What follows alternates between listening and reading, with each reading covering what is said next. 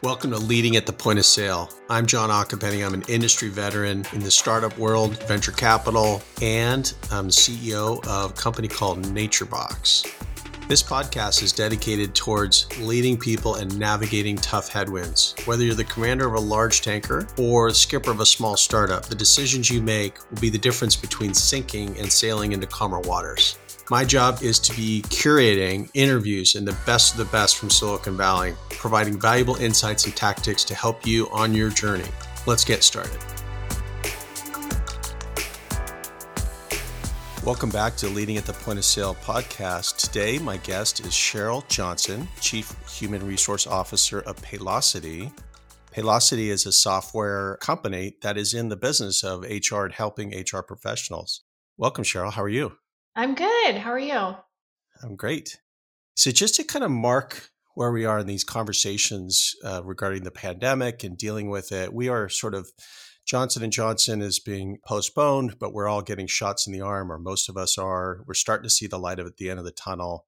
Companies are thinking about coming back. And I was curious, just from your experience, Cheryl, like what has changed in the last few months, so where we are today from where you might have been 2 months ago? Yeah, it's interesting because the change I'm seeing right now, it felt like it literally happened overnight. Hmm. And that change is in hiring, in the demand for hiring. Hmm. We've basically been hiring this entire time. So we had a bit of a pause back in April of 2020, right when everything started, and it was mostly because we were just trying to get our workforce ready for being totally remote and dealing with the pandemic. But we never really slowed down our hiring that much. Right. And our ability to hire, it was a little bit easier than normal because there weren't as many people hiring.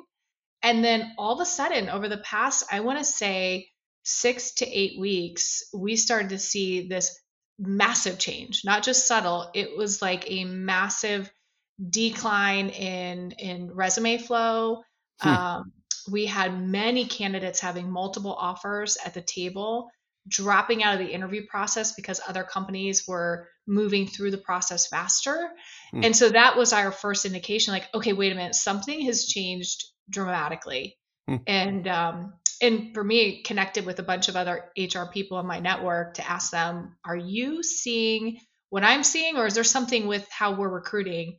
And it was a consistent across the board. Every HR person I talked to said, holy cow, something just happened overnight. The floodgates opened, this pent up demand for hiring.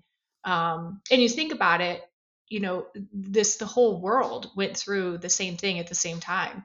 So everybody was kind of holding off on hiring at the exact same time. And it was like the floodgates opened at the exact same time for every company that was going to start hiring and ramping up again. It's like that springtime sort of like it's a renewal, but we're getting vaccinated and people are just, you think, getting more comfortable thinking about new positions where they're kind of hunkered down. Is that what you're thinking? For sure. So you think if you were gainfully employed during the pandemic, the fear of taking on a new opportunity when you don't know if you're going to be the whole idea of the last person in, first person out, what will happen? Like it seemed like almost no industry was left untouched through the pandemic.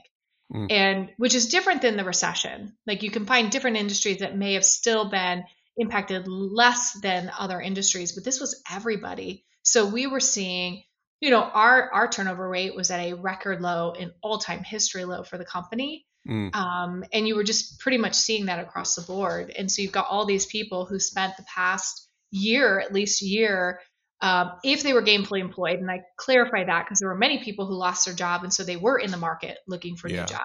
Yeah. But if they were gainfully employed, they were pretty much hunkering down. And you think about all the companies that stopped merit increases and 401k matches and pulled back on perks that weren't business critical. So you've got all that together. And now people are coming out of it, the lights at the end of the tunnel, and people are starting to look for new opportunities, and matched with the fact that tons of people are hiring. So I'm open to opportunities and there's tons of people hiring. Yeah. So it's really interesting. There's two sides of a coin. There's sort of this defensive position where you're thinking, okay, I need to kind of like check in with my employees right now. Like, Yeah. and, but on the, maybe there's sort of an offensive position where like how there's this an opportunity to start attracting some other talent that just hit the market.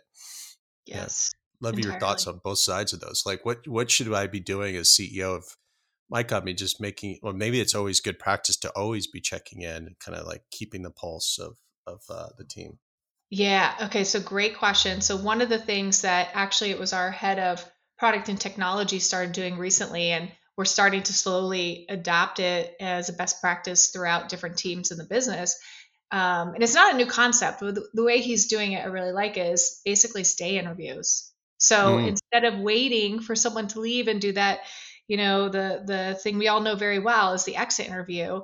It's mm, actually checking in with your people and having a stay conversation. mm. And I recently started doing this with my team because I know the market's hot. So I'm sitting down with folks on my team to say, hey, not just like, how are you doing? Where's your head? But like, one of the most direct questions you can ask people is, what would it take for you to leave the company? Wow. So, right. And then you get right to the core of, it would take more money, or it wouldn't take much at all, or it would take flexible work, or whatever. But that question, you can't just say, no, I'm good. Everything's great. Interesting. Like sort of like put the elephant on the table, maybe. But that's a look. That's a you're being pretty vulnerable there, right? That's kind of interesting. Yes. But That's it's sort of also going the other because way. we I know what the market's like right now, Mm-hmm. and I don't want to lose good people. And Mm-hmm. so I Mm-hmm. don't want to wait for them to come to me with a job offer, and their mind is already made up. So if and in fact, I've actually had one team member who said, "Oh my gosh, I'm actually interviewing right now." Wow. So we were able to have a very direct conversation on, is the thing that would make you want to go somewhere else, is it something we can solve for? And if it is, let's get in front of it. And if it's not, then can we just all be, adults here and recognize that it's okay. You may take on another opportunity. It gives me some time to start planning for how I would handle things if you're gone. Yeah. So it just becomes a more collaborative conversation instead of a like, I have to like give you a 2 week notice and I can't talk to you. It's just silly.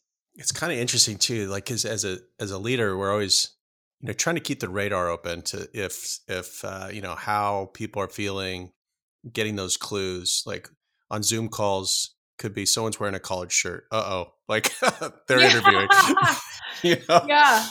Uh, Although it's interesting though, I would say, John, because what I found, I've had several openings on my team and I've been interviewing via Zoom and for leadership positions. And what I found is people are not dressing up the way they would in person on a mm, Zoom interviewing. I mean, they're not wearing their hoodie or, their most casual zip yeah. up that they have, but they're Right. certainly they're not doing the like suit and the most obvious things that would make I guess what might make me notice is if someone actually, wasn't wearing a baseball cap or had their hair done and Mm. makeup on instead Yeah. of being super casual. Yeah. That's interesting. So tell us about how you are thinking about systemically trying to change the way you think about managing people, and how might you be using that in terms of an offensive strategy or a perk to kind of show people that might be thinking about moving, hey, we're the environment you want to come to. Yeah, it's interesting because pre-pandemic we had already started this conversation about, what does the modern employee want? And how is that different? And why is it different? And we went back and actually studied the entire history of performance management. Hmm. So what was the relationship between the employer and the employee, and why did performance management start to begin with? And kind of watch the trends over time. And certainly there were shifts. There were several eras where it was about motivation and engagement. Hmm. And then there were areas where it became about compliance and making sure that you had proper documentation in someone's file in the event that there was some sort of a claim. But certainly shifts throughout the history of performance management. So Hmm. we took a step back before the pandemic and said, okay, what do we want it to be for us? And how does that connect to the modern employee and their needs? And honestly, we took a little bit of a pause because the pandemic happened and we were so focused on, okay, that's great. We need to actually make sure people feel safe. So let's focus on safety, shifting goals, agile planning, all of the stuff related. And over the past several months, we've resumed that discussion around now that we're seeing the light at the end of the tunnel, how are we going to manage our employees? Mm, And we had to manage so differently during the pandemic. mm, So we've really, kind of looked at that whole, I mentioned it before, that implicit relationship between the employee and the employer. And that relationship has shifted. And it connects to what I just said about actually having a stay interview and being comfortable saying to an employee, like, if there's a reason you would leave, let's talk about it. mm, You are not forced to be here. So we have a unique relationship where it's more about co-creating that mm, experience together. mm, And so we're looking at performance management in a shift to more about performance enablement, mm, where management was about the manager was responsible for making sure you as an employee are getting your work done. They're managing the work that you're doing. Very traditional way to think about what that relationship is.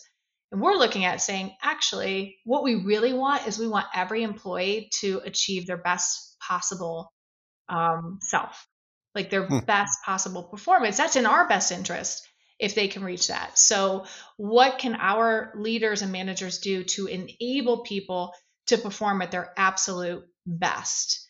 And it completely flips the whole thing on its head, where you're actually having these coaching conversations that, you look at Marshall Goldsmith actually had a book come out several years ago, but he talked about feed forward, mhm, where you're not just looking backwards, you're actually saying, okay, if you as an employee want to achieve X, X could be more money, more flexibility, status, promotion, whatever it is, you tell me what you want to achieve, and I'm going to help you achieve that. And my job is to help you achieve that. Because if you're achieving that and you're performing at your best, in return, the company is doing great.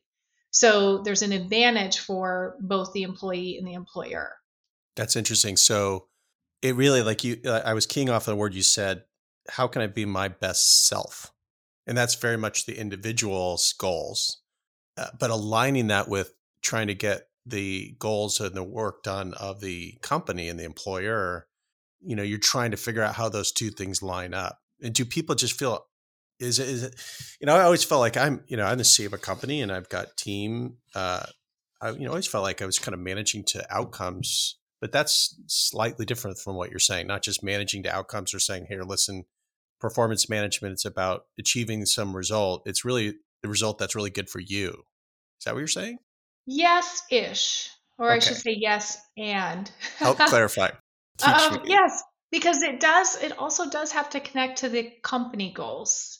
Right. So it can't be entirely an employee coming in and it is the sky is the limit here. You can accomplish what you can prioritize whatever you want to prioritize here, because at the end of the day you do have a business to run Yeah. and you are accountable for achieving certain outcomes. So it's about aligning an employee's interests and what they're trying to achieve and what their objectives are with what the business objectives are. Sometimes those don't align, and those are the times where you have an employee, it's like, I'm going to help you achieve as much as you possibly can here that align also with what the business needs to achieve. At some point, those things may meet a fork in the road, and what the employee wants is no longer aligned with what the company wants, Hmm. or what the employee needs is no longer aligned. And and I think that's a really important part of the equation. And sometimes it's because the employee wants next and we don't have next for the employee. And that's okay. I think having that real honest conversation, be like, hey, the highest or most you can do while you're here based on your skills and based on what our needs are is this. And I'm going to help you be as great as you can in this capacity. And I'm also going to have an open, honest conversation about the fact that you may have to move on to another organization to get what you want next. Not because you don't have growth opportunities there, but maybe they're not capable for those growth opportunities. It could Yeah. be that. And on the flip side, their performance may not match what you need for the company either. So you need Right. certain performance standards. And it's like they don't have the aspiration to perform those performance standards. And they're not going to be their best self there if your performance standards have certain requirements that they don't want to do either. I imagine, Cheryl, it's important to be able to figure out there's alignment early versus like let that thing linger, because then you get into these unproductive loops. But the alignment that you are trying to create is also a skill set, isn't it, by the manager? Doesn't the manager need to have the skill set to create that alignment? Like, Yes. and so how do you train that? Like, what are the central tenets of that? I guess is that just professional training? What is it? No, I would categorize into two different buckets. Bucket one is there's something the organization needs to do to establish routines Mm-hmm. that Mm, support the manager, because the manager enables the employee, the organization enables the manager. So it's mm, this virtuous cycle, right? We mm-hmm. all have to. So what routines do you have as a company? And whether you're the CEO or you're the HR leader who's establishing these routines, those routines enable the manager to have those conversations. Mm, So, meaning, do you have a routine of constant feed forward, 360s, a one on one check in process, career development discussions that are ongoing, mm, career ladders and mapping, job mm-hmm. grades, transparency around pay? Do you have those things that really set the manager up for success to have great conversations about enabling performance? Mm, The second bucket is certainly training, but even that training, it's not classic training that managers get, which is how to delegate, how to set goals, how to write a good performance review, how to diagnose performance. It's not the classic. Those things are all useful. It is a mindset training for managers, and mm, that training is a very important element that managers need to shift their thinking, especially if it's someone who's managed traditionally for years. So they've always come under that guise of my job is to manage you and make sure you get your outcomes. So there's got to be a shift in mindset. And then for new people, they're a little bit easier because you can kind of train them from scratch mm, and teach them how to think about, if they're a first time manager, you can kind of teach them from the ground up on what is your role as a manager. And it really is to enable and develop and support your people. But yeah. training, we rolled out training last year during the pandemic, deliberately on, despite everything going on. We're like, wow, what a perfect time to like double down on our managers, because through the pandemic, the thing that was needed most is manager intervention. And Mm, so we doubled down on management training, and a lot of it was focused on mindset and empathy and compassion and support, and teaching them how to think differently like a leader and a manager. And then secondarily, the kind of core basic classic stuff that you need to know to be a manager. okay, so Cheryl, I am like this amazing candidate, like for your company, right? And you You're and I have hired. a. I'm wearing a collared shirt and I'm on a Zoom with you, and and uh, tell me, like, how would you talk about the results oriented culture at Paylocity, like and how you're different, right? It's trying to suss it out from like when you're talking to someone. Maybe I'm experiencing some difficulties with my current employer, or how do you kind of do you sell that, or does it just kind of naturally come out of the onboarding or the recruiting process? For us, we aren't intentionally selling that. So it's Okay. not we look at our employment value proposition and we've really anchored into some core messages. One of them is just having a culture of transparency where you're always going to know what's going on, why it's going on, and where you stand, Mm, which is certainly helpful with a results oriented work environment. The second would be support, that you're never going to be left hanging. Like, we're always going to be there to help you be successful. So we mm-hmm, have those tenets within our employment value proposition that we're not explicitly telling people that message. I would say, as a candidate, the things that you can do to look for that and kind of guess, mm, if mm, an organization, because even if organizations are doing it, they may not have the words around it. So you kind of have to like, ask a few questions to figure out what the mindset and culture is around that. Is just, how do you manage outcomes? It's a simple question, and find out what people tell you. Do we have all these KPIs? Do we monitor calls? Do we, like, what are you doing as an organization to know if people are successful, and how do you know? And Hmm. that should give you a pretty good sense if the organization is about managing the results that you get, or they're managing your time at work, and how long you're on a call, and how quickly you resolve an issue, um, and those type of It's KPIs. probably different per department, right? Like if I'm an engineer Yes. versus a salesperson versus a HR person, Yep. um, how do you manage outcomes? So like, are you managing my time? Are you like micromanaging me, checking in Even with just, me? no, Yeah. I would tell you nobody's going to admit to micromanaging, because I think most micromanagers You guys like to micromanage. That would be an awful they if like you said yes. micromanaging, so they Yeah. think that's how you manage. It's just asking, how do you know if someone's doing good? What are the things that you're looking at and monitoring? It's Hmm. very simple. And then as a candidate, listen, and just, and you'll have to know, because some people like being micromanaged. So they'll be like, that sounds great. You have a checklist, and you're calling me every day to find out what I'm doing. But if you listen for what works for you and your style, and what would drive engagement for you, you'll hear it with those basic questions. That's interesting. So are you looking for a certain profile person that likes that autonomy, right? Like that's, Yes. is there a pattern or a signature that you look for? So this is something that we've actually been learning through the pandemic, because Hmm. we had, in technology positions, we were always pretty much remote for our technology positions. But we have some service positions, and other different positions in the organization that used to be only in person. And so, well, and they all had to go remote. And we started learning that we weren't interviewing or selecting for people who are good working on their own in those areas, because they never had to. They were always in person. And so it's definitely something that we've started to shift towards, is looking for those characteristics of people who are good at managing their own time, Hmm.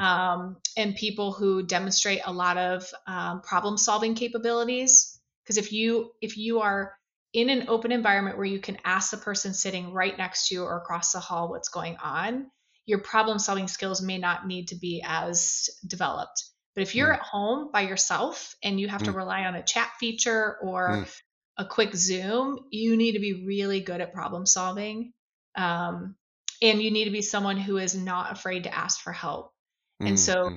generally people who are a little bit more reserved and a little bit more passive at asking for help may struggle working autonomously at home, because you're going to have to be able to be comfortable grabbing someone, reaching someone through the Zoom link or through the chat, and asking for help.